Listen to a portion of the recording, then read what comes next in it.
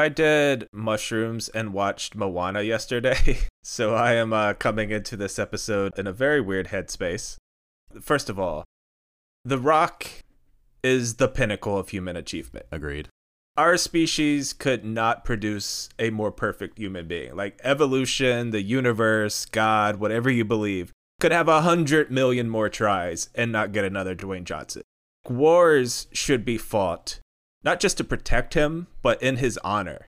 Just from a animalistic, biological survival of the species level, millions, if not billions of us neatless commons should be slaughtered if it meant that The Rock would want for nothing.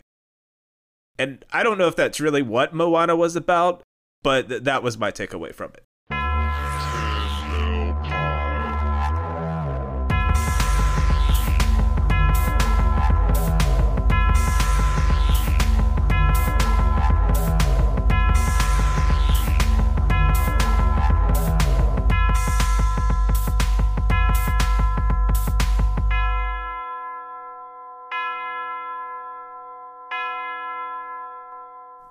Nick, what can I say except thank you? Wonderful intro. This coming from a man who used to have a bit about how if Dwayne "The Rock" Johnson was a supervillain, we'd all be fucked. Yes. Do you not realize the dangers of having someone like him and put him in power? I know everybody wants to clamor and put him in a position of a god or somebody who we should worship and look after. I say nay. That is the exact person you should be most fearful of. I'm saying if the devil comes back, he would endear himself no different than Dwayne "The Rock" Johnson has so far. So we are only merely at the midway point of the Dwayne "Rock" Johnson story. Let's see how it all turns out before we start proclaiming him this golden god that we should serve ourselves to. He did book himself to become president on his television show. And from here on out, guys, if you could please use his correct name of Flex Kavana, I'd really appreciate it. He would appreciate it. Hello and welcome to 10 Bell Pod. I'm Nick, and I watched 9 seasons of Love Island UK to prep for this episode. I am joined by the Duke of Raleigh, Tyler Wood at Net. Oh, Mr. Nick Alexander, you invite me on your podcast. Oh, look at you, mate, oh, bruv. Oh. And we are, of course, joined by the king of the tentfolk, conqueror of campsites, Sir Jacob Manning of Scoutington. I like how you made me Scottish, who are directly opposed to the British, because I feel like that's how I am against my British girlfriend. We are directly opposed against each other, and I want to bring her back in just to hear that British voice you just did, Tyler, just so that way she can smack me in the face, and then I can smack you in the face next time I see you. Yeah. If this is any indication how this podcast is going to go, I'm going to tell my girlfriend to skip this one. Not that she ever listens to anything I ever do anyways, but this will be the most un-British attempt at everything we've ever done. So, guys, I had beans for breakfast, so I am. Did you have bangers and mash? All of it. Yeah, fish and chips, whatnot. Look, my 23andMe came back 50% Irish-British, 5% Lebanese, and 0.5% Congolese if you smell what I'm cooking. So by the laws of the land, I am allowed to do these accents. Well, 23andMe says I'm 100% German. That's why I've invaded my girlfriend's space and moved in with her. Just took it over as if my own. But we have a very wonderful relationship, and I respect the fact that she is the queen, and I am her Prince Paramount Philip. Basically, I live here, but I have no legal right to anything. And people have a lot of questions on whether or not I'm alive or not. All right, so this is already a real weird episode. Today, we are talking about perhaps the greatest wrestling product of the United Kingdom of all time. Yes, I know Nick Aldis and Zack Sabre. I have the wrestling channel, and they're good too, but we're not talking about them. We are talking about one half of quite possibly one of the greatest tag teams of all time, one of the biggest stars of the 80s and 90s, the British Bulldog, Davey Boy Smith. Biggest is not an understatement. This man was fucking jacked. In the words of George South, he was swallowed up like a big tick. But yeah, when you hear dun, dun, dun, dun, dun, dun, dun, dun, dun, dun, dun, when you hear that, if you're a wrestling fan, the first thing that comes to mind is the British Bulldog. Like, immediately, no questions. I think most wrestling fans don't even know the name of that song or what that's for or why they play it in England. Matter of fact, I don't. I have no clue. Much like most wrestling fans. But yeah, when you think about the country of the UK and England and Britain, Davey Boy Smith is one of the first to come to mind. I'm Googling what the name of that song is because I wanted to answer Jake's questions. But I think it's called Great Britannia or something like that. No, that's the fucking dictionary. Nick, what the fuck's wrong with It's you? the British Bulldog's entrance music, guys. I mean, that's what I know it is. Done. That's what it is. All right, then. So, David Smith was born November 27th, 1962 in Goulburn, Lancashire, England. Davey grew up a big wrestling fan, loving guys like Big Daddy and Giant Haystacks. As a lifelong fan, Davey started looking for an entry point into the business, and at 12 years old, he would start doing some training with Ted Bentley, and by 15, he'd do his first match on ITV's World of Sport, and ITV is who makes Love Island, so just decades of quality programming. It's really crazy how early some of those British guys got started. Like, it is straight up like, they got in one fight after school, and they're like, oh, I guess I'm going to be a bare-knuckle boxer / catch-as-catch-can wrestler now. And goddamn. It's like him, William Regal, Dave Taylor, Fit Finlay. Those are some of the toughest men. And like many other wrestlers, they scare the shit out of me.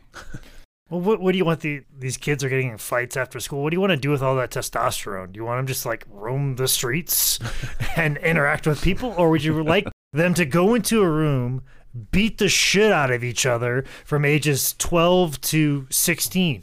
Maybe they'll learn some humility. Maybe they'll realize that, like, hey, I could lose a fight at any moment in time. Maybe I'm not as tough as I thought I was. Maybe if I want to be tougher, I have to work hard. Goal setting, boundaries, understanding your own skills, a myriad of different things. What I'm saying is just take all your young boys and throw them in a room and let them fight each other. And whoever comes out, they may come out as strong as Dwayne "The Rock" Johnson. I don't know. We'll see what happens. Putting us around 1977-ish, Davey would often team up with his cousin Tom Billington, a.k.a. the Dynamite Kid. There's going to be a good bit of overlap here from our Dynamite Kid episode way back in 2019. It's honestly the first episode we ever did where we were kind of all like, oh, this is what Tin Bell Pod is. And every episode before that's only still up because Jake won't let me delete them. Either way, if you want the other half of the British Bulldog experience, go find that. In fact, this was the first time I got to use our own episode as research for a new episode, so we have come full fucking circle. By 79, Davey had made his way into the title scene, picking up the British Welterweight Championship, and we all know Davey from being a walking bicep muscle, but he's in the welterweight division here because he's still but a skinny, lanky lad. I mean, he was a little guy, and it's just absurd to see the transition. Yeah, he looks like one of those kids in high school that are like, well, we could play tight end. Like, we'll just put him over here. But he seems very clumsy. We'll throw the ball at him. He's not going to catch a thing, but he's good for blocking when we run. Like, that's what, like, I don't know why I have a very specific thing, because I'm not describing a person in high school, but that's what, like, Davey always looked like very early in his career. Yeah, it was while working in England that Davey and Dynamite would run into Bruce Hart while he was over the pond doing some scouting, and he convinced Dynamite and later Davey to join him in Soviet Canada. Dynamite's about 3 or 4 years older than Davey, so that's why he went over to Stampede in 78. I'd assume they had to wait for Davey to finish school and like become the legal age before he went over to Canada too. But he gets there about May of 81. Was Bruce the one that like kind of owned the school that Jericho trained at, or was that a different one? I mean, let Bruce tell you. He'll tell you that he trained everybody, including The Rock, and never been proven wrong whatsoever. But yeah, I think Bruce would have been the guy. Like, I've seen video of like Bruce running a school out of the dungeon because it was a way for him to capitalize off the fame of the Stampede name. So that seems why there was a school. Bruce is very much that type of person. But at the same time too, creative, could spot talent. He spotted Dynamite, spotted Davey, said, hey, these are the guys we need to build our territory around. So as much as I'm talking shit about Bruce, he was the guy that found these amazing wrestlers and saw them before anybody saw anything in them. So kudos to them. And that kind of leads me into my next point. Stampede is where both Davey and Dynamite, they get really, really, really good because they get to train in the Heart Dungeon and they get to work with that roster that the Hearts put together. And if you are trying to put together like a top 10, top 20 all-time like in-ring performer list, there's no way you can get through it without like 3 to 7 Stampede guys. And some of the matches that you can find online still, like there's a 10-minute clip of Bret Hart versus Davey Boy Smith in Stampede, like way before they got signed to anything else. And they are incredibly over. The crowd is hot the entire fucking time. And there can't be more than a couple of people in this room, but they are just on fire all the way through. Well, and also, too, Calgary is not that big of a city, especially at the time that, Stampede's heyday was. And, they took the wrestling very seriously. So, like, this was their wrestling, much in what we've discussed over Memphis episodes with Brian Christopher and how over he was. It's kind of in the same aspect, too. Like, Stu Hart. The Hart name really meant something because of Stu and what he had done in the territory and the brothers had done before. And now you have Bret coming over and he's having these great matches with Davey and Dynamite, and they're kind of anointed like a part of the family and the crew and all of that. It's very similar in that aspect, that a kind of a smaller city, like they take a lot of pride in certain things. Much in the same sense like a small city takes pride in a minor league baseball team or a minor league hockey team if they're really good. And obviously Stampede Wrestling was really good, and that's what people in Calgary really took a lot of pride in, and that's why it's always been a great wrestling city. So you're comparing Calgary and Stampede Wrestling to basically the Carolina Mudcats. Is that what I'm hearing? Yes. Oh, actually, I was more really thinking of the Greenville Swamp Rabbits or the Bog Bunnies, however you want to refer to it. But yeah, you kind of wrap your arms around those things, like the smaller cities. You take more pride. Look, I love the Clinton Lumber Kings growing up, or the Quad City Thunder. Like, I had to take a lot of pride in them. Heck, that's why I like the Iowa Hawkeyes, because they were the only football team around. So for these people, this was the only wrestling around, so you took a lot of pride in it. This was their wrestling. It just so happened to be some of the best wrestling in the world. They didn't know that, but they knew it when they saw it. It was also in Stampede that Dynamite, who had gotten shit for being too small himself, introduced Davey to steroids. Both guys were hovering around like 140, 160 when they came over, but by his prime, Davey was 260 pounds, or about 118 kilograms if you're tuning in from a place that decided to use units of measurement that ain't freedom. How many stones is he? He got plenty stoned later, Jake. That's a whole different deal. Yeah, that's what I meant. How stoned is he now? How stoned is he? That's what I want to know. I mean, if Nick's gonna take all the mushrooms and not share with anybody and then watch movies, fuck you. I just watch NBA basketball all day long. Don't you think I would have liked to take hallucinogenics and watch Kevin Durant? Like that would be insane, actually. And yeah, that's kind of a good point. Like, if Davey's story is at all in line with Tom's, this is probably also the point where he gets into that partying lifestyle and all the vices that come with it. Well, you kind of had to. That Stampede territory, like, it was nuts. You were putting your life on the line just making towns because you were traveling in the cold, in the winter, in the snow, and shitty road conditions. Leaving last minute because the wrestlers and they don't leave on time and they're running late. Like, you're just taking your life in your own hands. And then after you get back from a loop, you're just lucky to be alive. So what do you do after a near-death experience? Have a glass of milk and a rotisserie chicken like Bruno Sammartino? Or do you just get super fucking high and then do it all again the next day? Dude, it doesn't even take that for me. If I have a bad walk one day, I'm like, I better get high as fuck tonight. Don't know how I'm going to deal with this. So starting out in Stampede, they split the Brits up, with the two having a little feud against each other, and these were always show stealer matches. They'd have tons of one-on-ones. They'd have tag matches with various partners, including the Hearts, and a very, very young Bret, who had been wrestling like 2-ish years at this point. It's weird to see, too. Like, I touched on the match that I saw with him and Bret. Bret was working as a heel in this. And I know he did, like, for a little bit of his run in the WWF. I never thought he would have worked heel in Stampede. Just thinking like it's his dad's promotion, I figured it would be.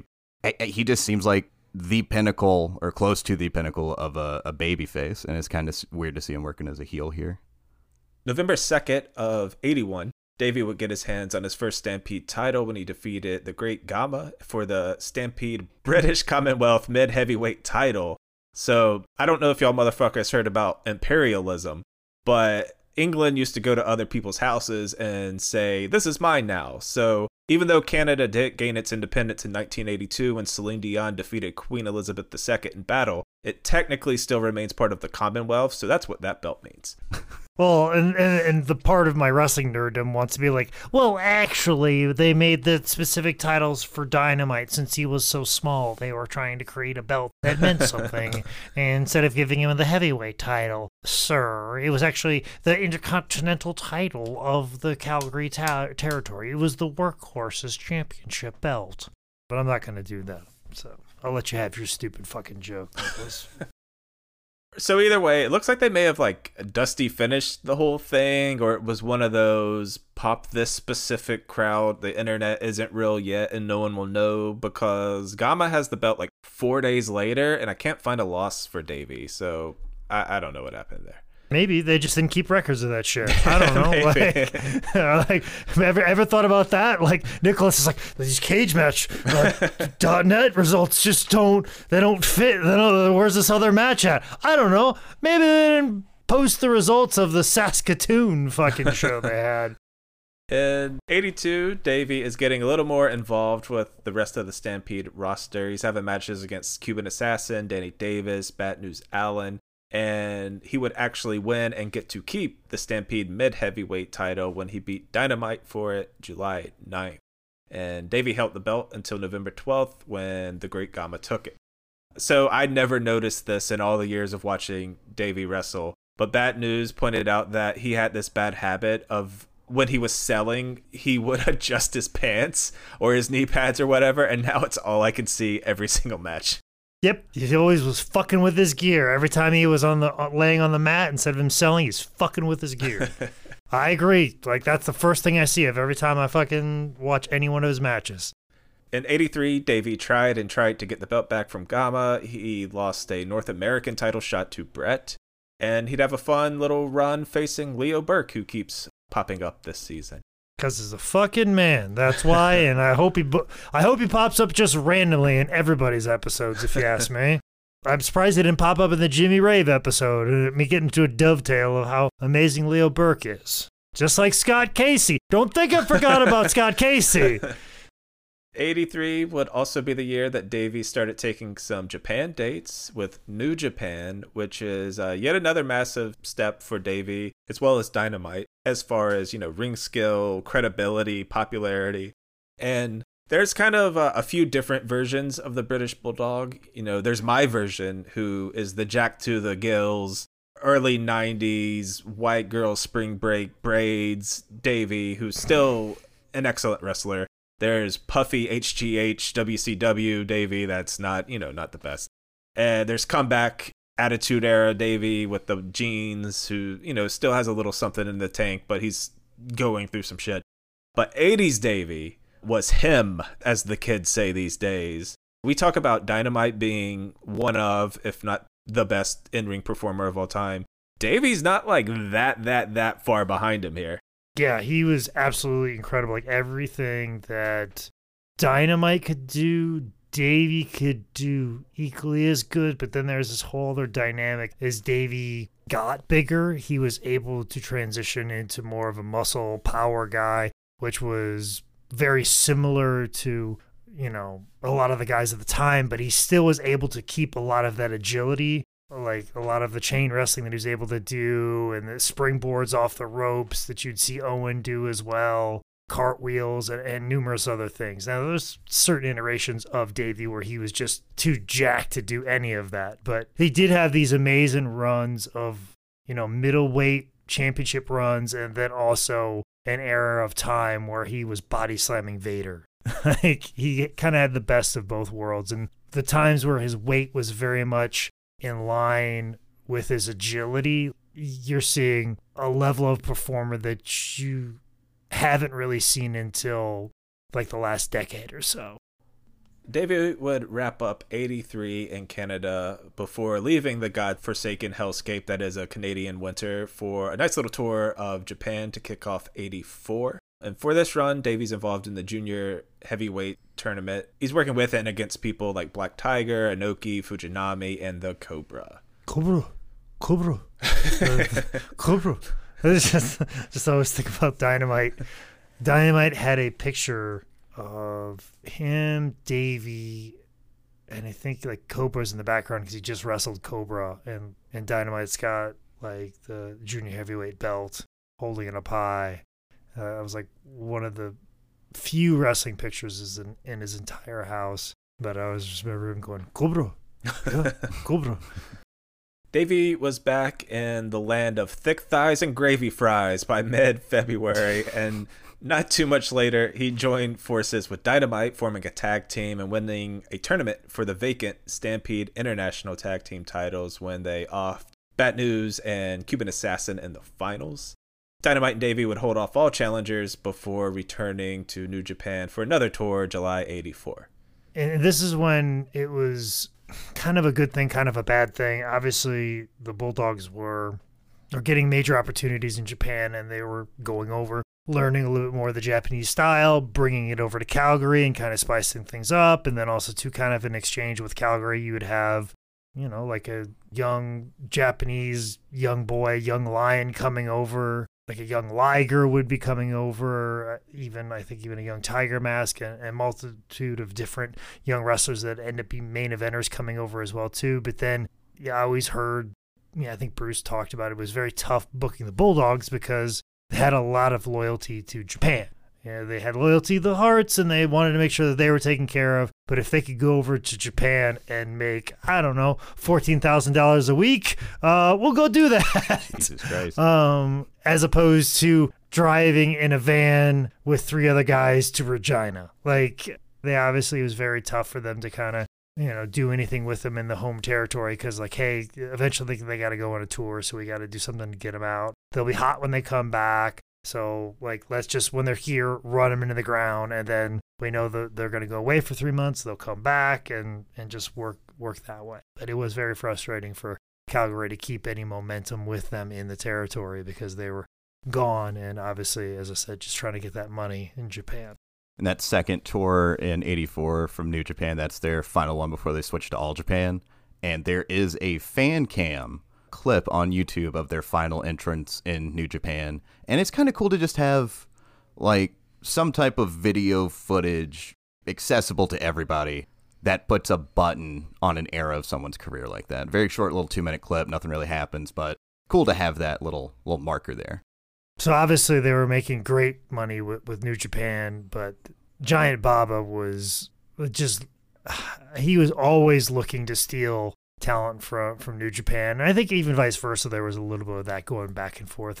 I mean, it was just, I don't know if it was Yakuza money like, or Yakuza money, or as they call it, but there was just a lot of jumps back and forth. But I remember Davey and Tom talking about how they were kind of fearful of their life doing it. But obviously the money that was put in front of them, they're like, sure, why not? I mean, we put our lives on the line driving to Edmonton in December, so we might as well like put our lives on the line by just going to another promotion that's got a different letter acronym. Sure, why not? But obviously they were huge stars in New Japan, but at the same time too, like, how much bigger could they have gotten? What other options would have been? I mean, the idea of jumping back and forth and moving around, sometimes it's for the best, especially in that early part of your career. Don't stay in one place and get stale and move around.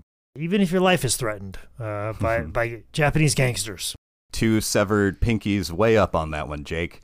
That's something that really fascinates me when it comes to Japanese professional wrestling, not just the storytelling differences between that and American wrestling, but how involved allegedly the Yakuza has been over the years, and just how much they seem to, obviously they're doing it because of the money, and there are, there are kickbacks here and there, there's behind the scenes under the table money, but like they also enjoyed it. I think they also own the buildings. I think was the big thing. From what I understand, I remember somebody mentioning that it was because they owned the buildings or had stake in the buildings. And obviously, a good way to launder money is live events. Mm-hmm. I mean, that's, gangsters were always getting behind plays in America. And a matter of fact, gangsters try to get involved with professional wrestling in America, but then they're like, these wrestlers are so stupid and crazy, we can't fucking deal with them. Like, gangsters wanted nothing to do with professional wrestlers because they're stupid. So yeah, they made the jump over to All Japan in time for the 84 Real World Tag Tournament. And they're working with some pretty fancy names here. Terry Funk and Dory Funk Jr., Tenaru and Saruda, Harley Race and Nick Bockwinkel, and Bruiser Brody with Stan Hansen. 84 would also be the year that Davey marries Bret's sister, Diana Hart. Following the Real World Tag Tournament, the guys would just kind of stay in Japan through early 85, just, getting more money than Canada and wrestling guys like Kawada and Tiger Mask. Back in Canada around this time, though, Stu had sold the territory to Satan himself, Vincent Kennedy McMahon, leading to one of the various openings of Stampede Wrestling. So the Bulldogs have so much heat behind them. They have the buzz from jumping from New Japan to All Japan and not being murdered. They have great matches with all those big names I just mentioned. And now they're headed to WWF with Bret, with Jim Neidhart as part of that Stampede deal. And they're going to be starting out there in March of 85. And this is a WWF that is about to light the wrestling world on fire behind Hulk Hogan and WrestleMania. So it's looking pretty good for the Bulldogs. And I think there was even talks with the Bulldogs. They're like, well, what if we don't want to go? What if we just want to just wrestle in Japan all the time? Because they just made that jump. They just like, hey, we made this big career jump. Why don't we just stay here? But that was kind of part of the negotiations with Stu. It was like, my territory, but I need to take care of the Rhino. I need to take care of my boy. I know my boy. He makes a good cowboy. Trust me. He's not a good hitman. He'd be a terrible hitman. A wonderful cowboy. And then I got the dogs. I'm more of a cats guy. I like cats. I like to sit in my couch and pet the cats. He's watch over them. And granted, my bastard son over here, Bruce, he's gonna restart the territory 18 times and behind your back, and it's okay. You get the other son. It's okay. Just take care of them. Just take care of the 4. Some of them are my boys. Some of them are my boys-in-law. You just take care of them. Come here. Let me get a hold of you. Come on, man. Just come down to my basement. I'm giving you my territory. I'm giving you Canada. I'm giving you my sons and sons-in-law. Just come down to my basement. Come on, let me do some things against your will. Come on. You like that shit, don't you? You like that shit. Come on. You like being forced into doing something you don't want to do. Oh, you like the other way around? Fair enough. I'll sign on the dotted line. Hey, congratulations. 35 minutes before we got the Stu Hart impression. I was wondering how long. I would have lost. I would have taken the under. While Hulk's popularity and Vince's megalomania were taking WWF to new levels outside of the ring, it was the Brit-born, Canadian-grown Davey and Dynamite that played a huge role in revolutionizing what mainstream pro wrestling in America looked like. At this point, for the most part, WWF and WWF had been, big, bruising, strong men having slow-paced matches. It was more rooted in amateur wrestling. They would have burned Ricochet for being a witch. Let's just say that. But Davey and Dynamite led the way for like a whole new generation that led a way for the next generation, eventually taking us to today's like fast-paced, usually high-flying style where you don't have to be 6'15", 390 to have a spot on a wrestling roster. You can't undersell the impact that the Bulldogs had on just wrestling in general. I mean, obviously, like, Dynamite gets a lot of that love and a lot of that focus, but Davey was a part of that as well, especially on the mainstream stage. He was doing it too. He was doing all those high spots, and then you get them in the mix with the Hart Foundation once they finally figured out what to do with the Anvil. Once they finally figured out what to do with Brett and then put him against the Bulldogs and have them have amazing matches. Like, they really push the art form forward, obviously as a tag team, but some of the single spots and the single matches they had were way ahead of their time. And for some of the things they were doing, like, it'd be very interesting if you take them out of wrestling history, what wrestling looks like. And does wrestling as an art form advance the way that it did, or even at all, to be quite honest. So hugely, hugely important to the history of professional wrestling, especially when it comes to the art form of professional wrestling. The Bulldogs wouldn't make the WrestleMania 1 card, but by early March of 85, they were off and running, doing house shows and all-star wrestling tapings. And we've touched on this before, but the business model for WWF was way different around this time. You got your heat or started your feud or looked super cool and strong on TV just to set up the next 10 to 20 house shows, rinse and repeat. And that's what Davey and Dynamite spent all of 85 doing. WrestleMania 1 had just happened, so they're not building to a big blow-off to SummerSlam. SummerSlam doesn't exist yet. Yeah, you're exactly right, Nicholas. Like, they were just coming off of WrestleMania 1 and there was no SummerSlam, but also, too, I don't even know if they knew what WrestleMania was supposed to be. They're like, let's just put on a huge card. The idea of, like, building to a premium live event or pay-per-view, like, hasn't crossed their minds. It was all about the house shows, the idea of, we can do these pay-per-view events and we can make a lot of money on these one particular shows in a television aspect or a pay-per-view aspect or streaming or however we're putting them out into the world. Like, it's not crossing their mind. The way that they're doing this is, let's use TV to get as many people into a building and get the ticket money. So, like, that idea is still very foreign at this time, and that's basically their business model right now. So the Bulldogs had tons of matches against job teams. They worked Brett and Jem a lot, and they would start working more established WWF names like Iron Sheik and Volkov or Beefcake and Hammer. Through 85, the Bulldogs were also allowed to dip back over to All Japan for a couple of runs, but it was only a matter of time before Vince cut that shit out. Damn it, pal. You're going to make money for somebody else? You're gonna make money for that big, dumb-looking giant dude? I got a giant over here. You want to make some money? I got a giant right here. Everybody can bring him right in. You got to make some money for him? We got to make some money. We got to make some money here so I can pay him. There you go over to Japan and make money for him. You tell Mrs. Bob I said hello. You know how I say hello? Right here, buddy. Middle finger. Right here. That's how I say. That's what I say. We're done with that nonsense. We're done with that nonsense. Good day. And pick up your Bulldog on the way out the door, okay? Like, you've been assigned a Bulldog, all right? And tell Ricky to come on in here. I got a kimono dragon and a cage for him. He's got to start carrying around to the house shows. I do like the idea that Vince is like, if one of my goddamn toys is gonna break, it's gonna be on one of my shows. Then I'll fire him. Absolutely. Building towards WrestleMania 2, the Bulldogs had a long run against the tag champs, the Dream Team, Brutus, and Hammer, and that's who they'd meet on the Chicago leg of the premium live event.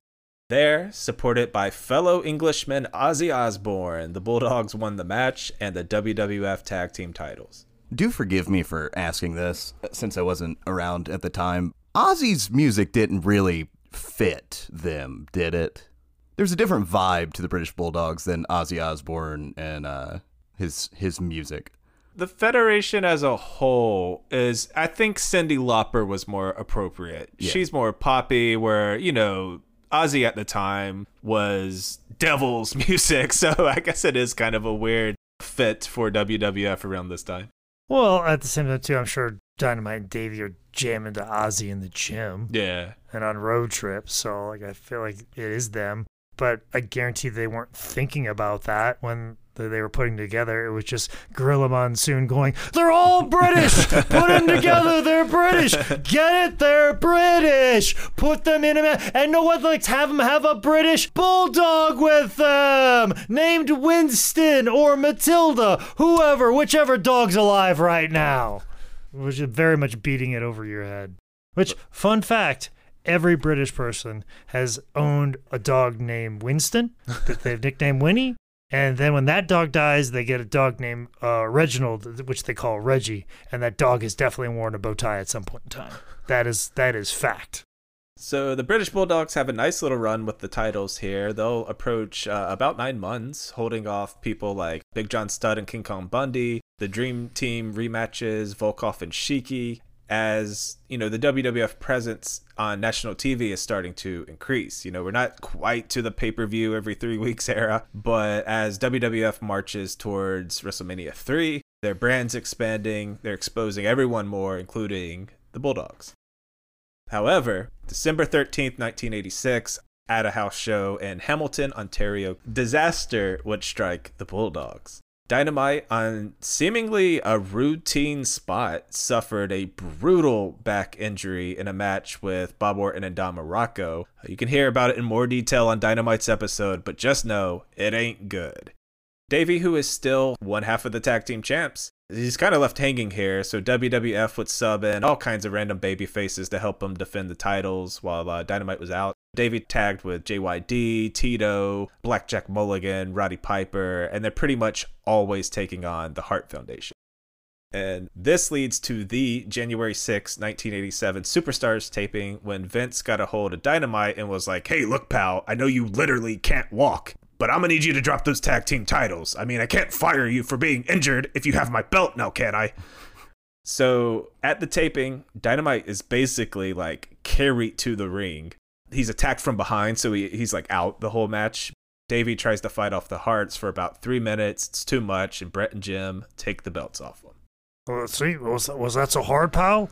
I gave you a standing ovation when you came to the back.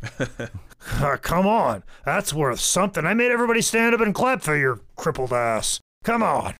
That surely feeds into his God complex, too, because he's like, look, this man couldn't walk. I made him walk. Oh, yes. So after about 6 weeks off for Dynamite and Davey got a little time off here, too, the guys would be back for the build to WrestleMania 3, and this is when they get that new partner. The Bulldogs would start bringing a dog to the ring, but enough about my ex-wife. Hey! They would start bringing an actual bulldog, Matilda. And as a wrestling journalist, Jake, I have to ask, who you got in a fight? Matilda, Damien, Coco Beware's bird, or the Red Rooster? Red Rooster doesn't stand a chance. I definitely know the Bulldogs injected Matilda with steroids because they thought that shit would be funny. Jesus fucking Christ. Did it help her bench at all, or was she still pretty? I mean, did you see the lats on that Bulldog? All neck? All neck.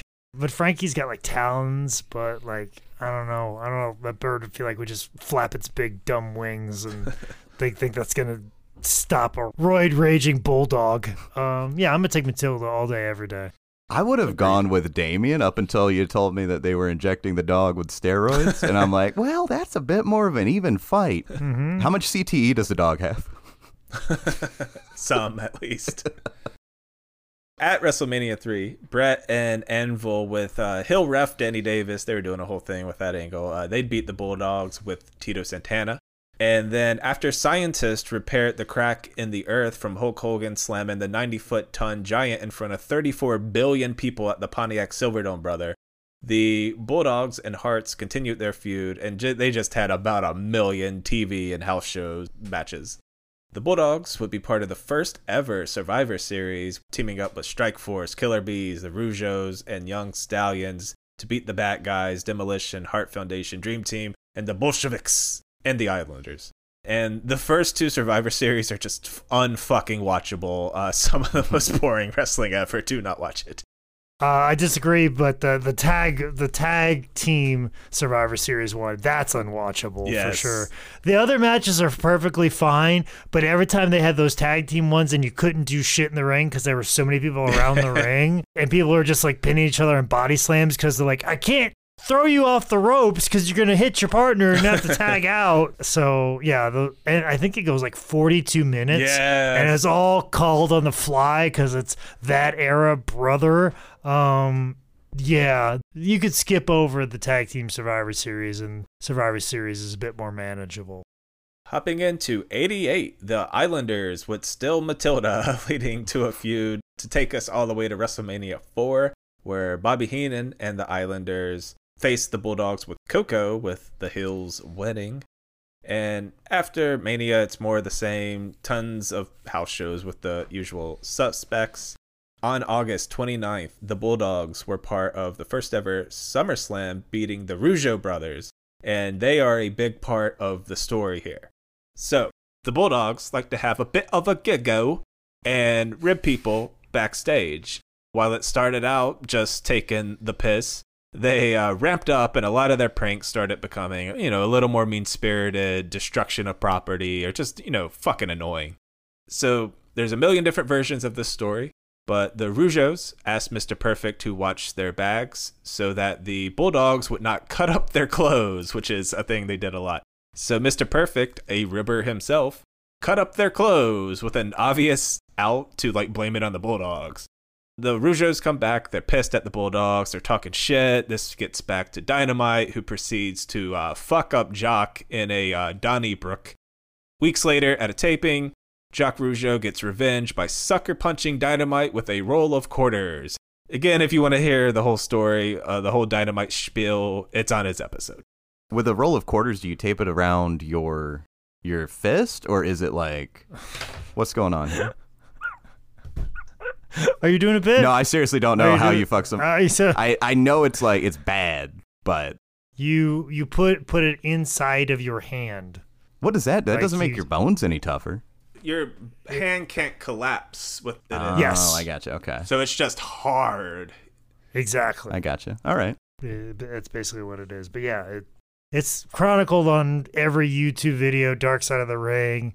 I mean, if you are listening to wrestling podcasts and you haven't heard the Dynamite Kid Jacques Rougeau fight, congratulations, you are a unicorn. Yeah, really, really bad part, but as someone who dates a British person, they just don't know when to let it go. They don't know when enough is enough, and just to back off, and maybe you shouldn't fuck with this person anymore. They just like pushing a little further, and that's exactly what the Bulldogs did. Between the fight, creative direction of the Bulldogs, other backstage shit like money and I think travel expenses, Dynamite, who was always kind of taking the lead in their career, would lead the exit of the British Bulldogs from the WWF following the 88 Survivor Series. They were on the winning side of that 10-team elimination tournament. For the love of God, don't watch it. With Davey following Tom out of the company, it was back to one of the various remixes of Stampede Wrestling, arriving back in Canada around December 88. And that's the thing, you're exactly right. The Dynamo was kind of like the lead in all of this. He's like, we're leaving the WWF. And Dave's like, oh, okay. I kind of like it here. Our friend's here. Brett's here. Jim's here. Okay. And he just gave up everything and went with him. And I think a lot of people could tell that maybe Davey was just following Dynamite around. And I think that's why you see Davey come back here very shortly. But we haven't got that yet. This could have been a really, really super cool time in Stampede, but they had just missed that new roster. Owen was off to the WWF. Pillman was off to WCW by months. They just missed it. Very young and new. He who shall not be named was there. Mike Shaw was there, but the Bulldogs are head and shoulders the stars. Now internationally famous, maybe they could have helped Stampede survive a little longer, but in early 89, Davey and Dynamite were back over to All Japan, where the money was just impossibly better. They would split time between the two companies throughout 89. Stampede just couldn't survive their top talent either going to bigger companies in America or, bouncing over to Japan every 6 weeks. On July 4th, 1989, Davey, Redacted, Ross Hart, and Jason the Terrible were involved in a very serious car accident. Davey was not wearing a seatbelt, and he needed 135 stitches after slamming his head through the windshield and being thrown 25 feet onto the pavement. Davey misses about 2 months before showing back up in Stampede as a singles competitor. Late 89, early 90, Davey was back over to All Japan, where he kept tagging with Dynamite, facing people like Baba, Russia Kimura, Tenaru and Hansen, Can-Am Express. January 28th, 90, Davey and Dynamite would have their last match ever together. And if you know the Dynamite Kid story, you know at this point, at a way too young age, Dynamite's body is failing him. He had his own battles with addiction. He had his own abuse of steroids. That WWF back injury just, wrecked him. And then just the every match, absolute absurd bumps he would take, it caught up to him. So Davey, perhaps selfishly, had to start thinking about himself, his career, his longevity in the business, his money, his family, and he made a very tough choice. Davey no-showed a tag team tournament, told All Japan that Dynamite was in a car wreck and that was why they had to cancel. Davey had actually made plans to return to the WWF, something Dynamite was 100% against, and to make it worse, he took and then trademarked the British Bulldog name, causing a permanent divide between him and Dynamite. They never spoke again. And it's sad. It really is sad it had to come to that. Up until probably trademarking the British Bulldog name, you're on board with Davey. But at that point, now it's okay, now Dynamite can't use something that he's made money off of, that he was clearly, kind of leading everybody through. He was the leader of that group. He was the alpha. He was deciding what the British Bulldogs do, and Davey just took it from him. And I feel I don't know, maybe if he doesn't do that one step, if he's just Davey Boy Smith, maybe he can forgive Davey. But I think that was such a betrayal, and for somebody who had as much pride as Dynamite, I could see him never getting over that. Yeah. Now, Tom was always cool with Harry, always had time for him, always talked to him.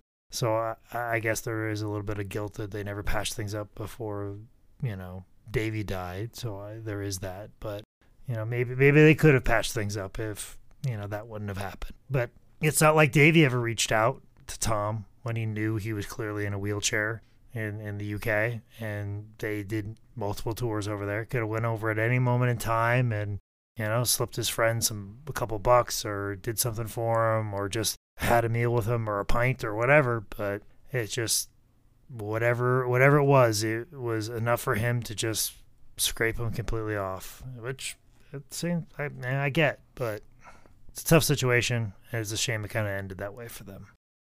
Davey shows back up in WWF October of 90, beating Brooklyn Brawler as the British Bulldog. Hair braided and on all the gas, Davey was ready for his big singles push.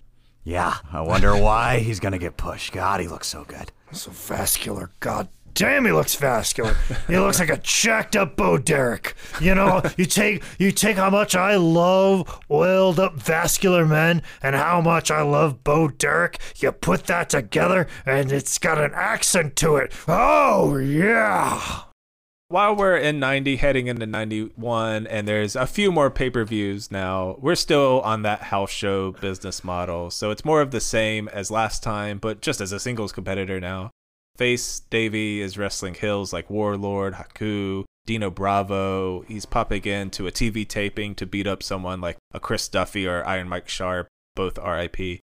Davey would be part of 91's Royal Rumble, entering 14th, tossing 3 people and lasting 37 minutes before Earthquake and Brian Knobbs combo eliminated him.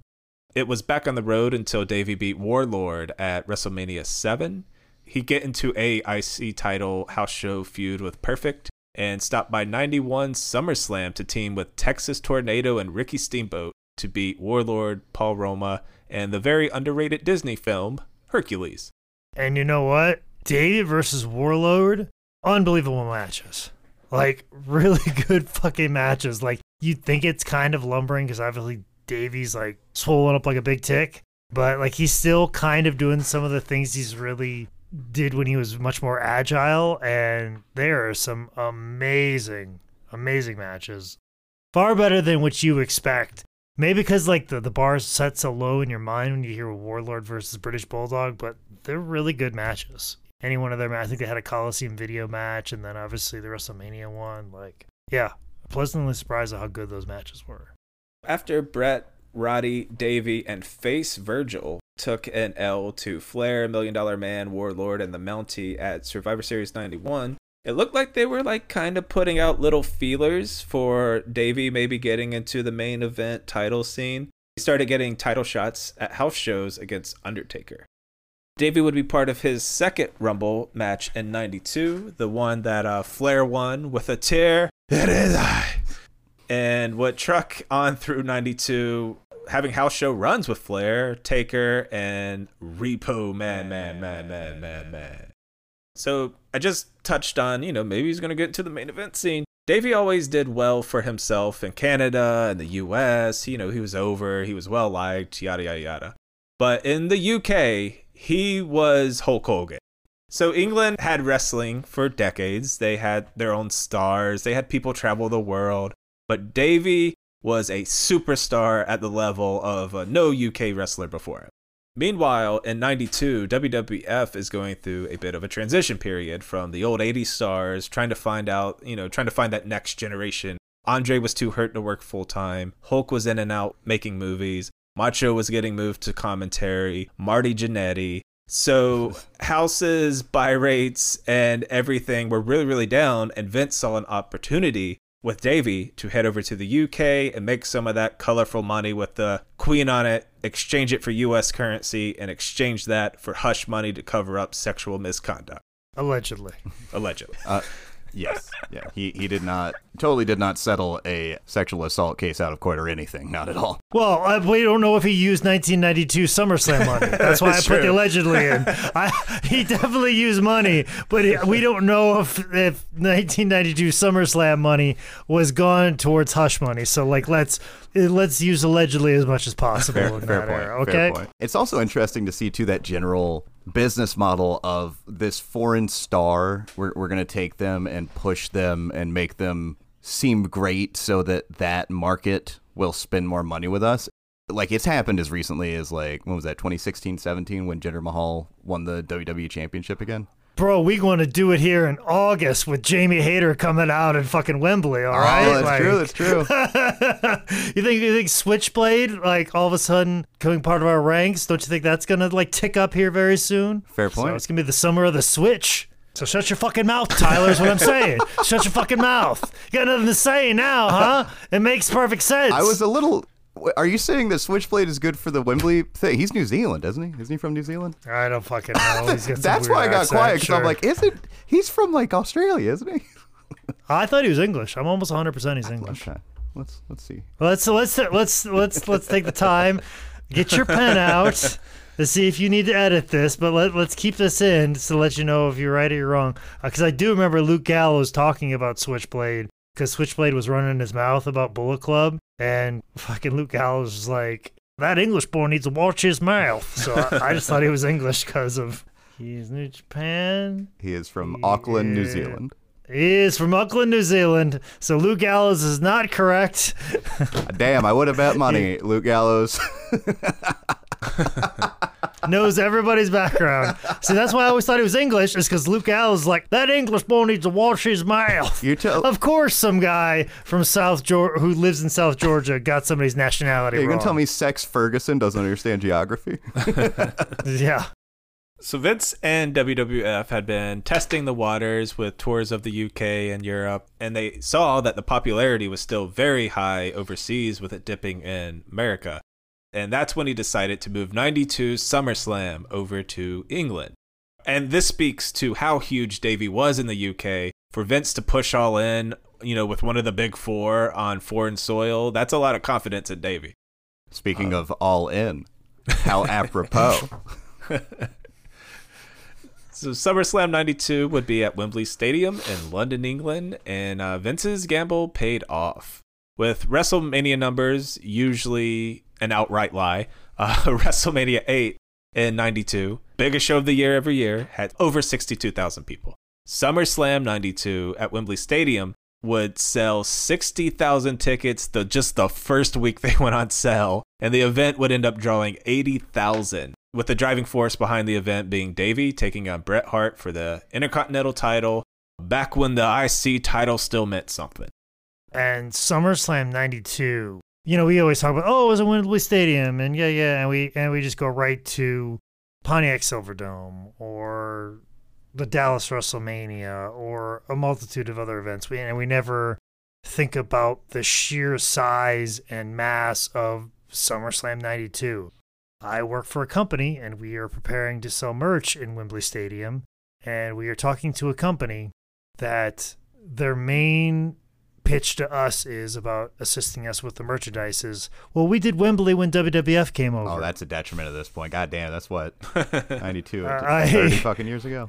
Yeah, but that's their main thing. Well, we did back when WWF was here, and we have to be like, who the fuck else have you worked with wrestling-wise is like the question.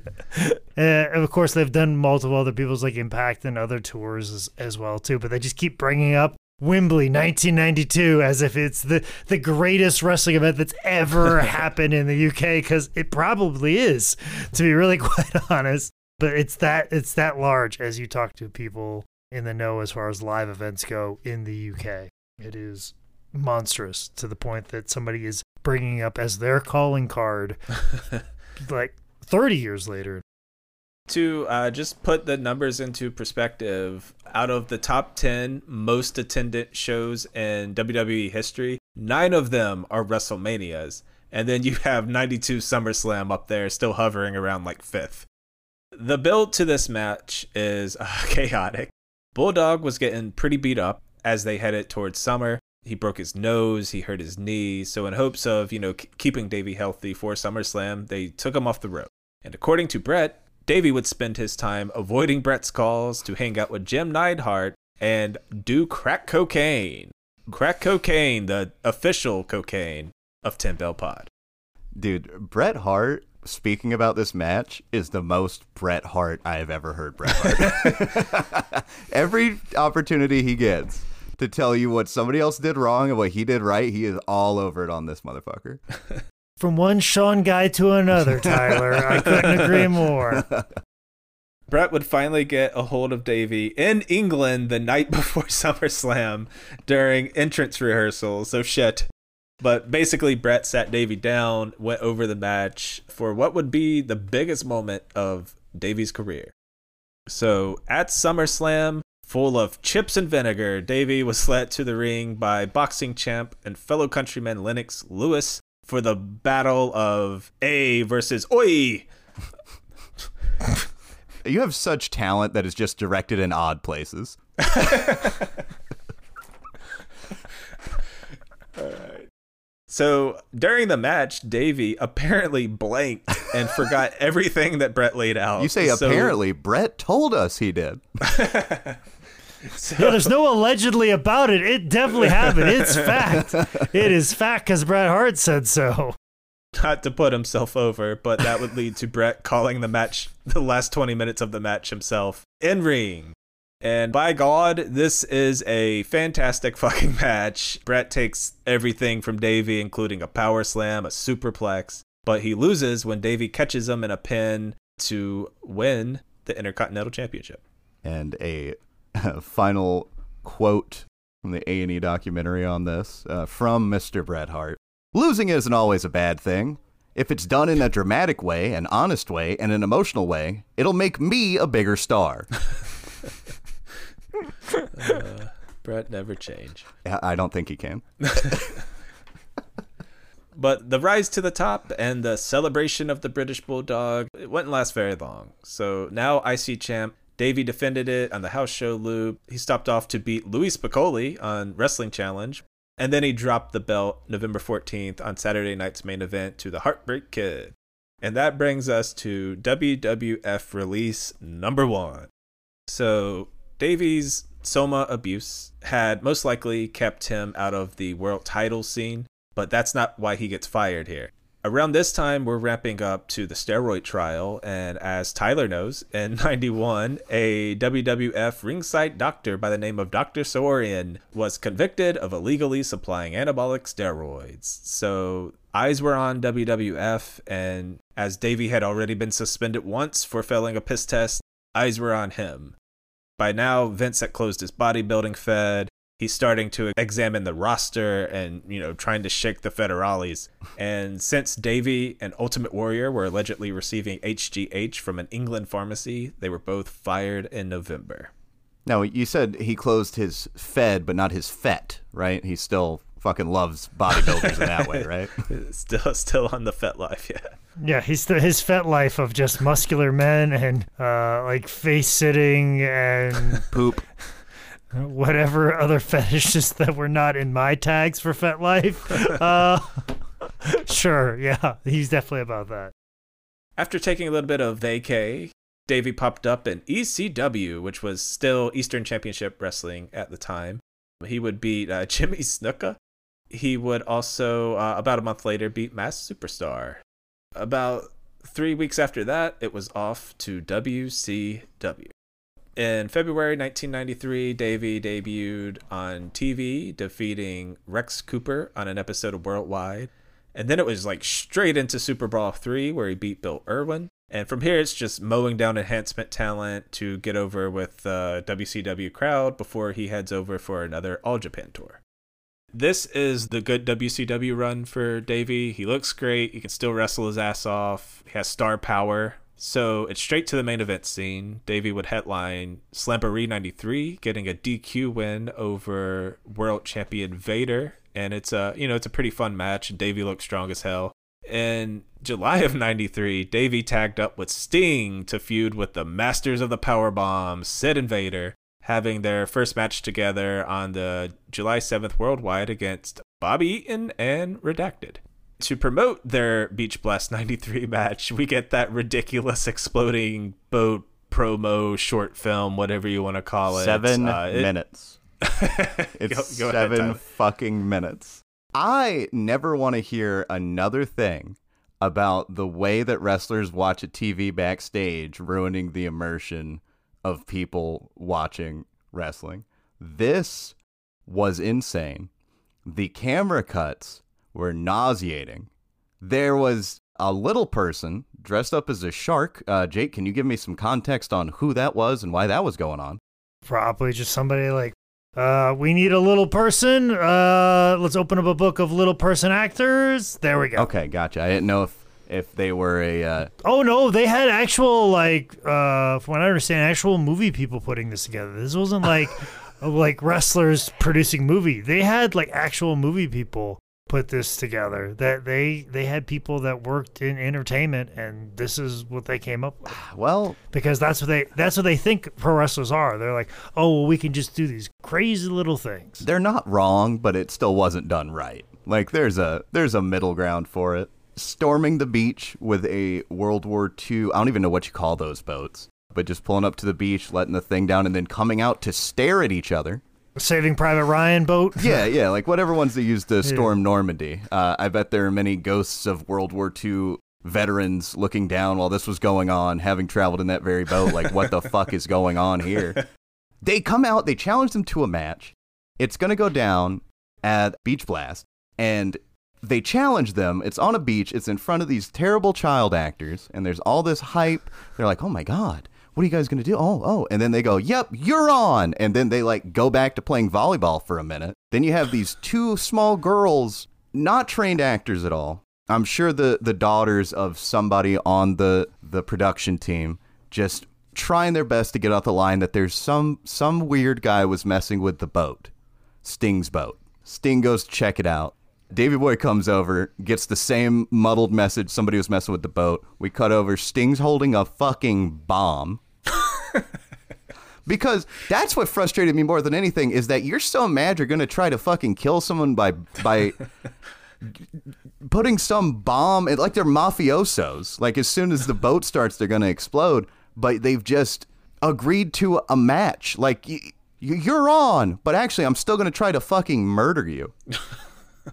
So thank you for pointing that out. That was fun to watch. I really wish this was an actual angle and it went wrong, just so Dutch Mantel could do the narration of Dark Side of the Ring. And a backstage stunt going wrong. Sting found a time bomb. Oh, Christ. All right, so at the actual Beach Blast pay-per-view, which was July 18th, 93, Sting and Davey beat Vader and Sid in the main event, and Davey, doing a crucifix roll-up, pins world champion Vader. So, they're making him look pretty good here. Again, it looks like Davey's getting the rocket put on him. He's going to grab the world title and transition from massive superstar to living icon, but then something goes wrong again. July 93, Smith beat up a guy for flirting with his wife at a bar, and Davey straight put him in a coma. While Davey did wrestle for a few more months, including Davey, Sting, Dustin, and Shockmaster, beating Harlem Heat, Sid, Vader in a War Games match at Fall Brawl 93, Halloween Havoc lost to Regal. Apparently, the legal shitstorm from the fight, with Davey's, party and ways, led to Davey getting the boot from WCW, also in November. After his release, Davey finished up 93 on a few American indies before spending a good bit of 94 in England's Ring Wrestling Stars, a Del Martin promotion. By 94, Davey had resurfaced in the WWF, appearing in the crowd at SummerSlam for the steel cage match between Owen and Bret while that feud was in full swing. And I fucking hate this shit when wrestlers just walk into a crowd and think they can be a fan. No experience, never been in a wrestling crowd, but you think you just sit in a fucking chair and do what we do? You think it's that easy? We don't come down to where you work and sit in a fucking chair. Nick, I don't want to say anything here because I feel like it's a little disrespectful, but I heard he was even wearing deodorant. Like, that's how much he wasn't taking this seriously. You actually you come sit down where our job is, actually, is I think the fun part of the whole joke. Like, we should acknowledge the clever writing, unless you did that accidentally. No, I did it on purpose. I was making sure I wanted the audience to understand, because I think there's some audience members that think you arrived to the end of that joke accidentally, but no, that was cleverly done and should be acknowledged. Thank you. All right, so with the family divided, Davey had to pick a side 2 Christmases, and he rolled with Bret as they took on the bad guy side of Owen and Jim Neidhart. By now, Monday Night Raw was a thing, and Davey got his first experience getting a DQ win over The Anvil, September 26, 94. He'd get TV wins on Raw, Superstars, and Wrestling Challenge. And Bret and Davey beat Jim and Owen on Raw November 7th, 94. Bulldog was back at Survivor Series that year, teaming up with the bad guys who were actually the good guys, Razor, Barbarian, Fatu, with 1, 2, 3 Kid. And they would beat the actual bad guys, Diesel, Double J, Jim, Owen, and HBK. Then in 95, we get to one of my favorite and one of the most memorable Royal Rumble finishes ever. Davey and Shawn get down to the final 2. Davey seemingly tossed HBK over the top. He went to celebrate on the turnbuckles, but Shawn did the whole hold on to the rope, flip back up spot that's done like every Rumble now. But back in the ring, Shawn hops in and throws out Davey. I remember watching this VHS, and that spot fucking shattered my mind. You talking about skinning the cat? Is that what it's called? Yeah. Well, he skinned the cat after he did the little dangle with his feet with the ropes, which is like the whole signature of it. And they got a really great camera angle of him with the 1 foot and then the other one just barely not touching. And then he was able to skin the cat with not having to push off with both feet from the ground and then knocking Davey Boy off the top turnbuckle over the top rope.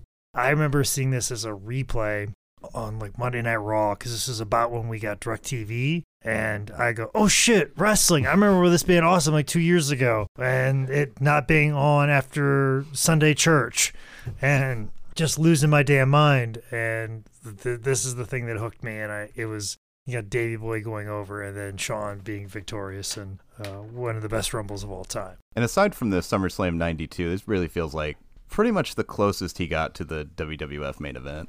Yeah, and I think it was kind of this mixed with the next few months that showed that, like, they're not going to put him in the main event. You know, like, he's going to start hovering around the mid card. He's losing to King Kong Bundy for some reason. He's losing to Shawn on TV and house shows. But at WrestleMania 11, April 2nd, 95, they kind of like did a pivot and they put Davey and Lex Luger together when the Allied Powers, they were called, beat the Blue Twins. Hell yeah, the Allied Powers. That's all I wanted to talk about with Lex Luger when he did virtual gimmick table stuff was the Allied Powers, because I love that shit. Me too. I thought it was cool. I like two just like jacked up dudes being tag team partners, and Davey Boy was cool as shit, and like I always wanted to like look like Lex Luger, and that was the coolest fucking thing ever. And I loved it when they almost won the tag team belts against Yokozuna and Owen Hart, and Yes. just so much fun, so cool, so great. Wish we would have got more of it. And actually, Lex talks very highly about Davey just being an awesome dude. And I think they might have done like some UK dates together and like talking about how like the Allied Powers were very over in the UK, mostly because of Davey's overness in the UK. Like Lex is like, man, this is great. I feel like a rock star standing next to you. So yeah, just real super cool. Wish they had a little more time with that, but you know, Lex has got to be Lex. Yeah, this is such a fun tag team. You have Lex with the look, the charisma. You have Davey with the look, the charisma. And it feels like another moment in Davey's career where like, fuck, maybe this is going to be like a big cool thing. But following SummerSlam 95, Lex dipped to go be on the first WCW Nitro. So it was back to singles wrestling for Davey Boy Smith. Yeah, but not before he did the big turn with my boy Kevin Nash and Men on a Mission. I vividly remember this, where I'm trying to remember all the steps to it, but it was basically Diesel needed a tag partner. Davey Boy just lost his tag partner, so he stepped up and was, I'll be your tag partner. And the second that Kevin Nash turned his back on Davey, he got clotheslined right in the back. And it was probably like the first time in wrestling, because like I'd seen wrestling and I'd seen good guys, bad guys, but I never had watched somebody turn heel on television.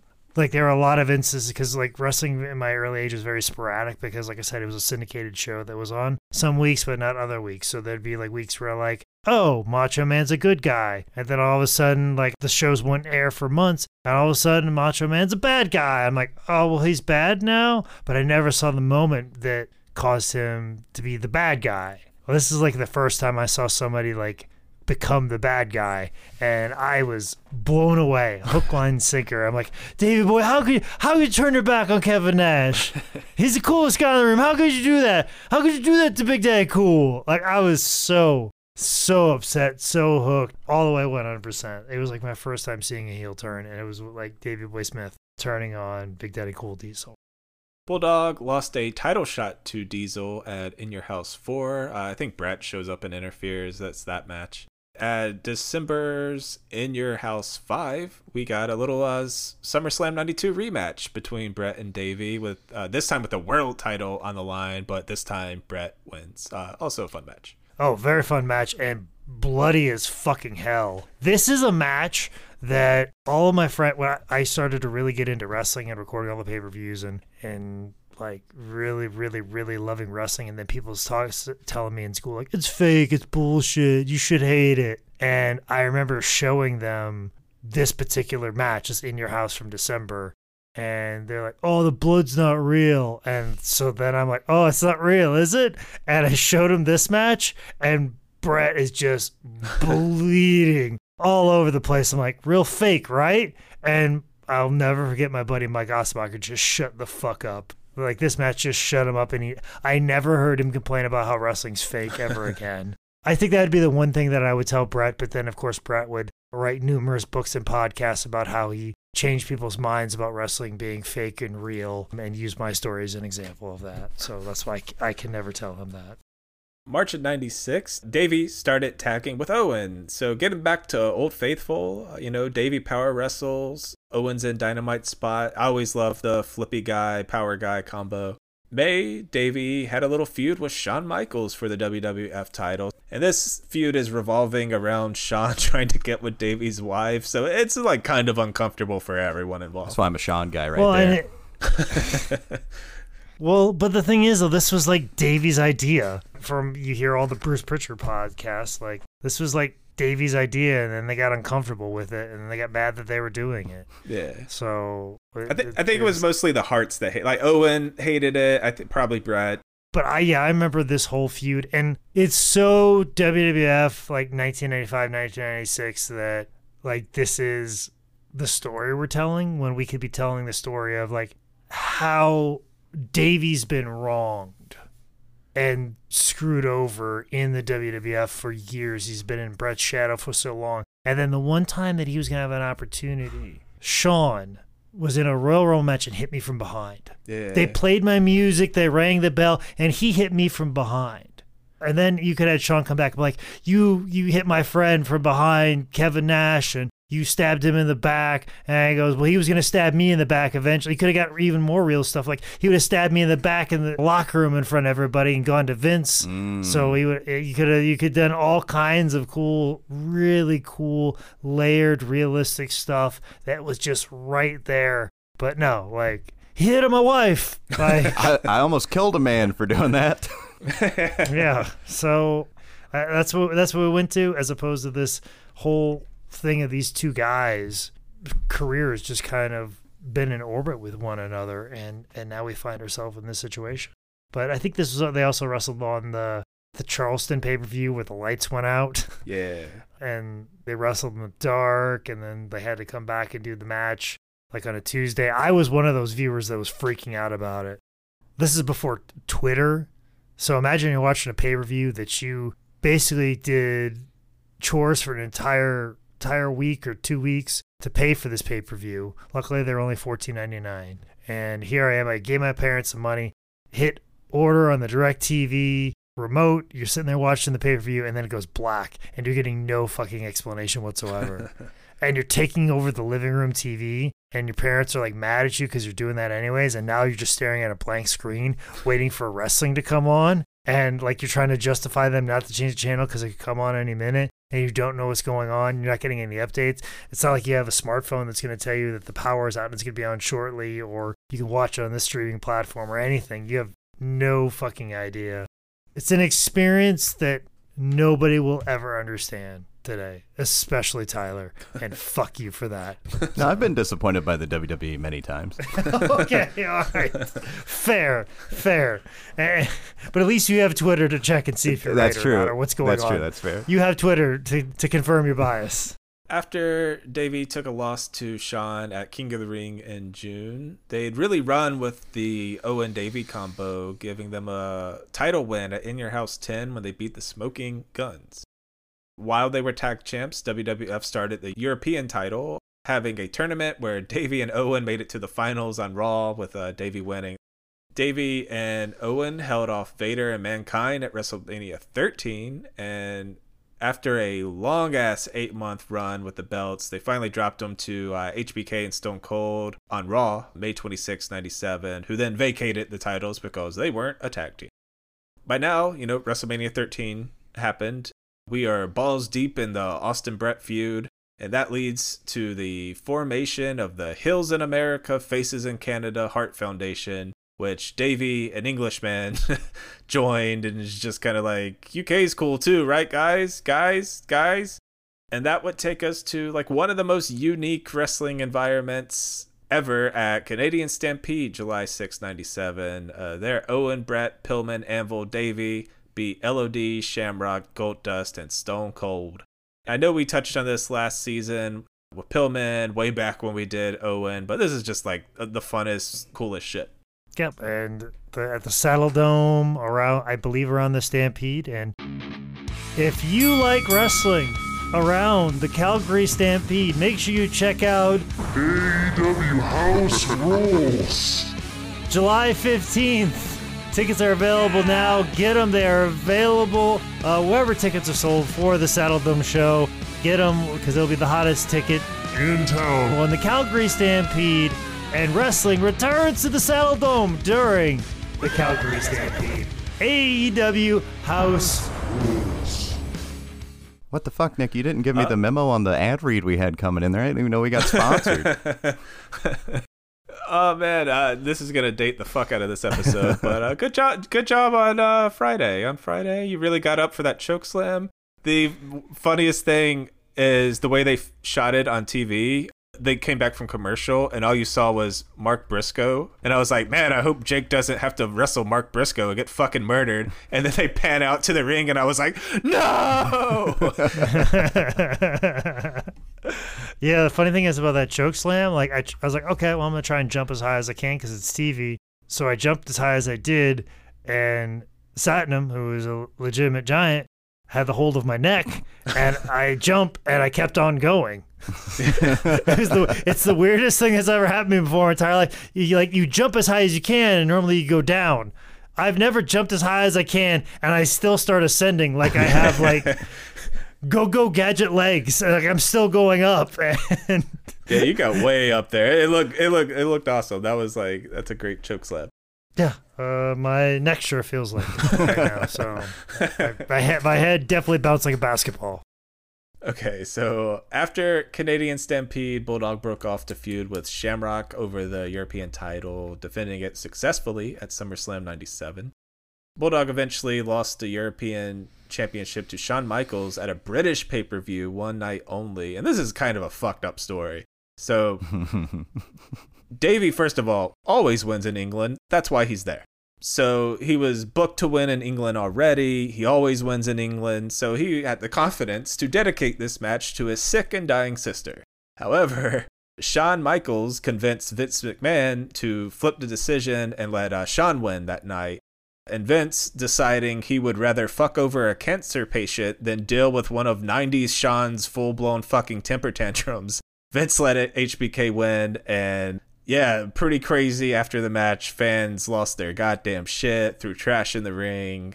Yeah, and then Triple H had this whole press conference where he said, if he would have won, it would have finished the story. And we don't finish stories here in the WWE. They continue onward. So we know what's best as far as a storytelling narrative. Yeah, I think Shawn would maybe look back at it and be like, yeah, I might have been a dick for that. But then he'd probably stick with his guns like, but man, people really fucking hated me, though. I'm the biggest heel in the UK now. So I guess, maybe, I don't know. Maybe tell Davey, like, hey, you're not going over. Don't dedicate it to your sick and dying sister. But at the same time, too, you might have told Davey, and Davey's like, oh, this will really piss him off. Yeah, fucking 40 chest. Yeah, like, so who knows? Who knows? All right, so then we get to the Survivor Series of 1997, and as Tyler documented on our Patreon, the night of the Montreal fuck job. Mm-hmm. So earlier in the night, Davey won a match as part of Team Canada against, I believe, Mero, Vader, Blackman, and Goldust. It says Mello. My shit just auto-corrects to LaMelo Ball now. Then comes the Shawn and Brett match, the screw job, and Davey leaving the company once again, but this time out of protest. It's just crazy to quit your job over such an obvious work. Davey once again left the WWF and once again joined the WCW. On January 26, 1998, Davey would have a match on Nitro, beating Steve Mongo McMichael, and none of this run is Davey at his best. This is puffy HGH Davey. He's slower. He's, battled drugs for a minute now, and shit's clearly catching up to him at this point. He cuts that, brutal, sad promo on Alex Wright that they shouldn't have that tape should have been burned. And if this is your first or last impression of the British Bulldog, just know, Davey's better than this. Yeah, Davey at this time. Ooh, I remember seeing him in WCW, and that didn't fit at all. I always thought it was like, oh, they don't know how to book the Bulldog in WCW. No, the Bulldog didn't know he was booked in WCW. That's the problem. Yeah, he's not great. He just always felt like he was sleepwalking through all this. Yeah. And also, too, it was just, it wasn't good, man. And he wasn't good on the WCW video game either. So even like the video game developers didn't know it. Like, real bummer of a fucking time. Just like his last WCW stint, Davey shows up, he does some TVs, and then it's right into Super Brawl. This time, number 7, where he'd beat Mongo.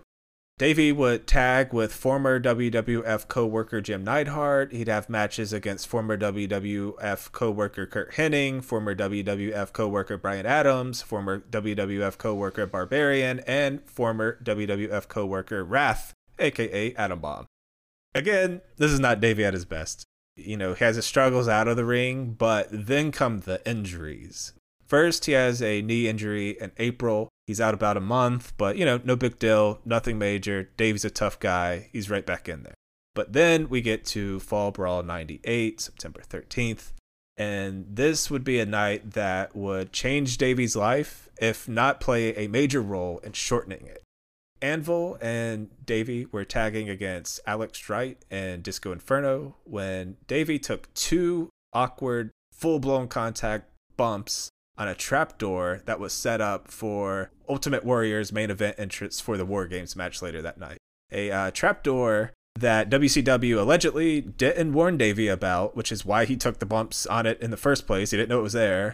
It's 2 rings set up for War Game. There's no fucking reason to even have a match in the ring with the trapdoor. It's just, all of this could have been avoided. But hitting the door, that led to a spinal fracture, which would most certainly not be the end of the story.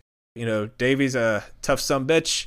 He would wrestle on for another month, having his last WCW match against former WWF co-worker Ming, October 20th, 1998, because Davey clearly needed a break. While out, Davey was prescribed painkillers. They weren't working, so they upped the ante to morphine.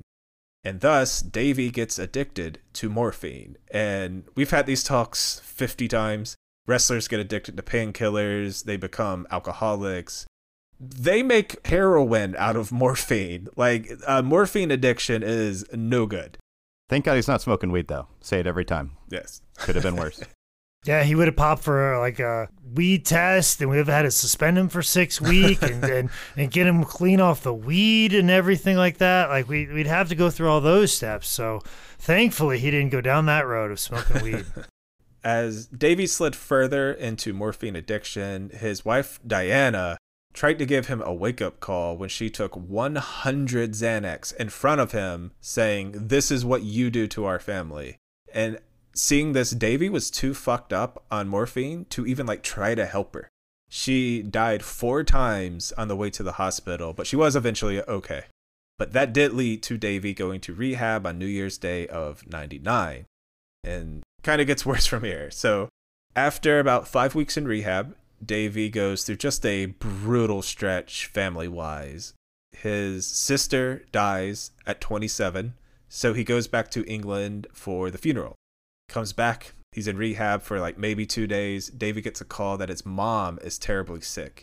He heads to England on Friday, and his mom passes away on Saturday. So Davey's back off the wagon to cope with all of this, not the proper way to deal with your problems, but this is how he dealt with it. On top of all of this, Davey had been going through excruciating pain, which the rehab center, they just thought it was withdrawals. And while that surely played a role in it, it was definitely not the reason. After an MRI, it was found that Davey not only had a fractured spine, he had a staph infection that was eating away at his spine. Not a broken leg, not a torn ACL, not even a cracked skull. An infection was eating his spine. So Davey was likely going to die. At best, they thought he'd be paralyzed. And during his 6-month stay in the hospital, Davey, from day one, was put on a morphine drip. And just to make things better, while in the hospital, Davey got a FedEx from WCW informing him that his contract had been terminated. Least you think that Vince is the only shitbag wrestling promoter in the industry. I wonder if they included the black trash bag removal of the things from his locker also, or is that just a Vince staple? Davey would miss the back part of 98 and a huge chunk of 99 dealing with this personal hell. And for a guy that was supposed to die, for a guy who was supposed to never walk again, he'd be back in pro wrestling September of 99. Now it's smack dab in the middle of the Attitude Era. Black Jeans Davey made his way back to the WWF, rolling in and taking the Hardcore title away from Big Boss Man September 9th, 99 on SmackDown, after accepting an open challenge from the Boss Man, who put in a lot of like dog puns. He gets a nice little comeback pop. It like takes the crowd a second. They like hear the music. It's a little different. It's like remixed. He walks out to the ring and just slowly they're like, oh fuck, that's the British Bulldog. And like, it's like the weirdest crowd reaction, but it's like a big one. And yeah, it was very odd because you're like, oh shit, the guy who was the zombie in WCW, like he's coming out here now. I'm sure most wrestling fans just out of sight, out of mind, but also someone like Davey, you're probably thinking like, ugh, we don't even know if he's alive anymore after going through all those things, let alone wrestling and coming out and challenging somebody for a title here on WWF programming. Did you guys feel like, because it definitely looked like he was pretty out of place at this time in the WWF. Like they kind of reworked, the look didn't do much to stand out at that time to me as someone watching it back. How did you guys feel watching it like real time? All the old guys who came back for the Attitude Era, they were all out of place. Like even Vader, even Warrior, who he came back a little before it. Like it was always like fucking weird to see him with the new people. Yeah, and I guess he's wrestling in jeans because it's the Attitude Era. Like the fancy spandex isn't gonna get over in his mind. But to me, like nice Union Jack long tights, you know, with tassels, like that would have been fine because it's the fucking British Bulldog. Now, I mean, what's he going to go out there with? I get he's not going to wear trunks anymore. Like, that's out of the question.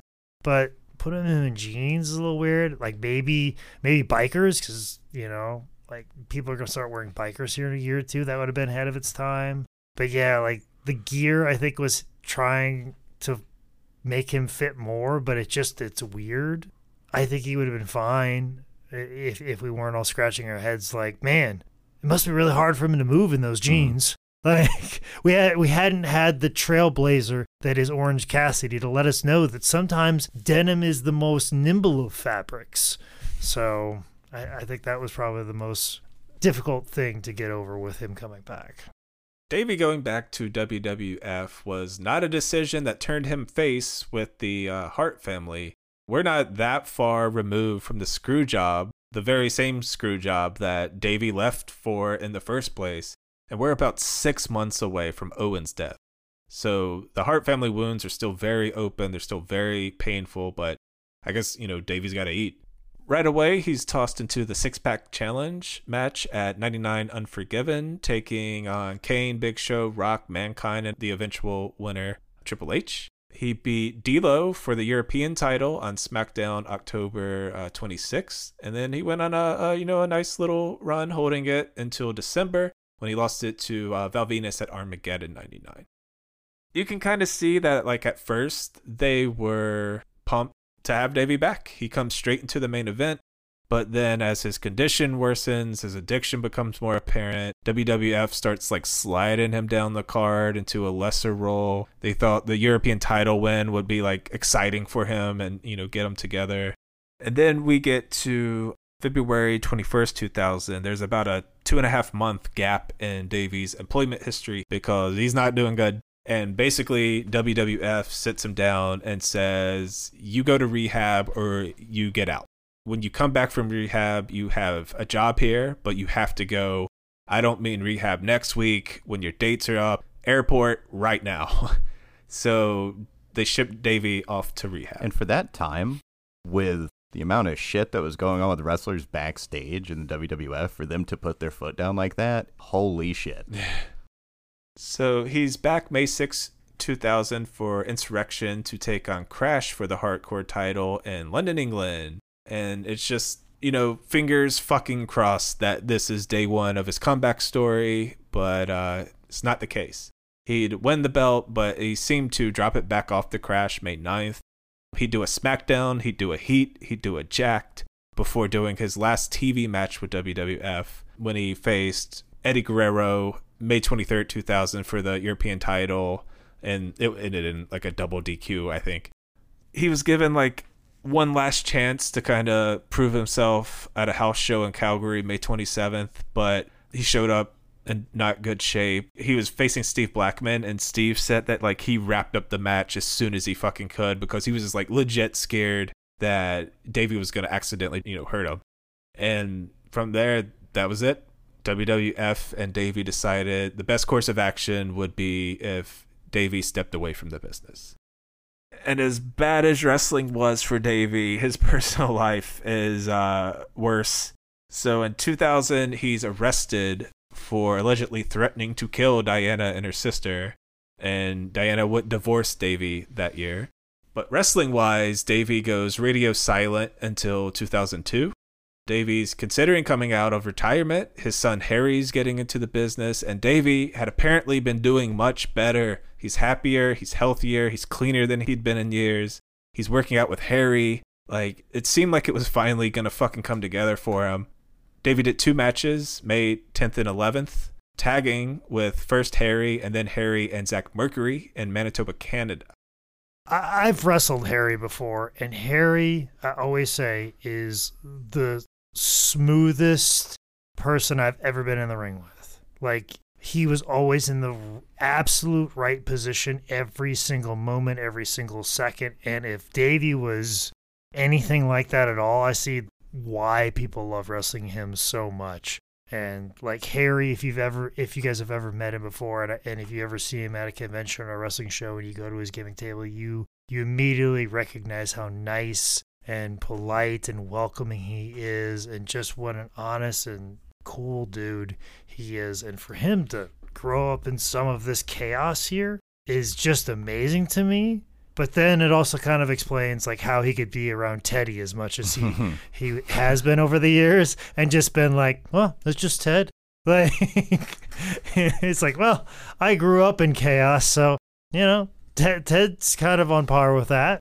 But yeah, Harry's just absolutely incredible, and he really, over his career, has honored his father in the good parts of his father, for sure. Especially like that lovable person, and also just being a just amazing wrestler. I really feel like we have not seen the best of Harry Smith.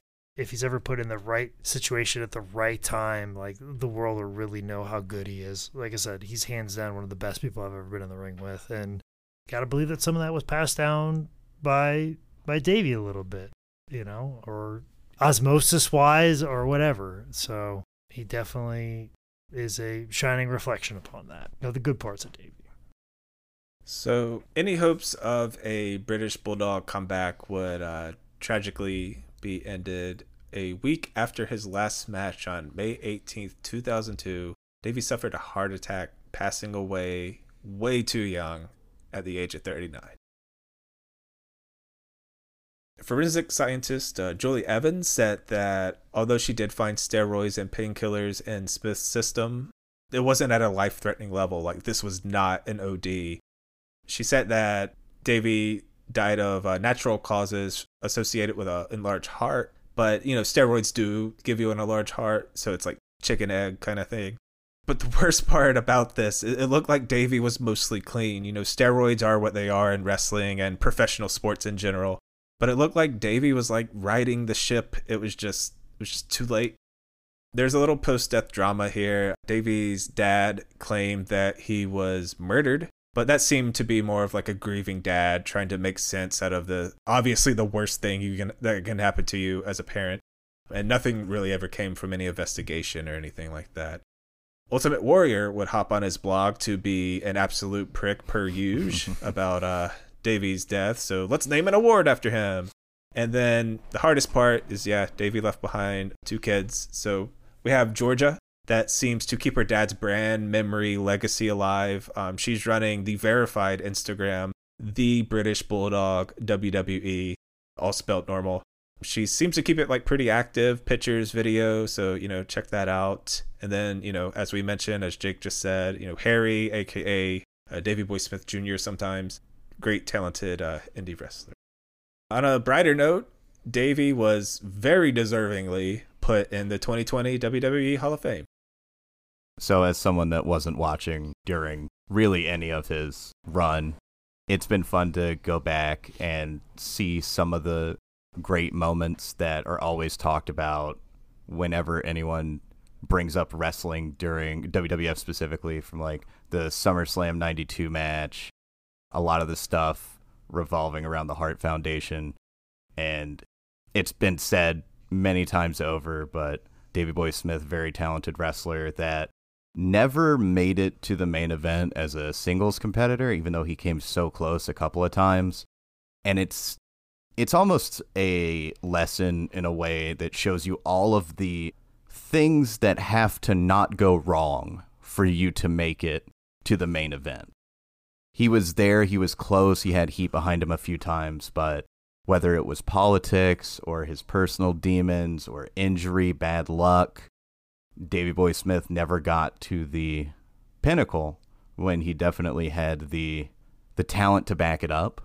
And I'm glad that he's got a spot in the Hall of Fame, because while that is made up and it resides mostly in Vince McMahon's mind, it is a little bit of an acknowledgement of all the hard work that he put in and how great of a wrestler he was. Yeah, Davey's one of those wrestlers that when I see a match, I see a picture, it gives me that like warm, nostalgic feeling. He was such a just deep part of my wrestling childhood when I was, young, dumb Mark. I loved the British Bulldog. His Attitude Era comeback was, kind of a swing and a miss, but then you learn what he was actually going through. You learn about the back injury and, it all kind of makes sense. And bouncing off what Tyler said, for a guy who reached the heights he did, he's still like this massive what if story, like 3 times over. He was good in the ring. He had the look, he had the charisma, the credibility to just be like a major superstar. And especially in 92 when the WWE like desperately was trying to fill that role. But despite that, like he still had an amazing career. I think he'll be remembered as an international megastar. He was a powerhouse in the ring. He was revolutionary in the ring. And he's a guy who gave it all for pro wrestling. Yeah, as Nick just said, he described him as a powerhouse, a revolutionary when it comes to the high spots. Like you look at somebody like a Jake something who does topes and then yokes people up from the ground. I mean, like we're just now getting to the type of wrestler that Davey Boy was decades ago. We're just now seeing wrestlers like that, and like someone like a Keith Lee and a multitude of other wrestlers that you can see on all the national promotions, like a very agile but strong individual. So he was extremely revolutionary in that way. But personally, he was a part of just about every wrestling memory I have. As a child, in the mix of all of the Hulkamania and wrestling magazines and VHS tapes that I got over the years, the British Bulldog was always there, and hearing that the British Bulldog entrance music hitting and then him coming down in the ring with the big Union Jack cape.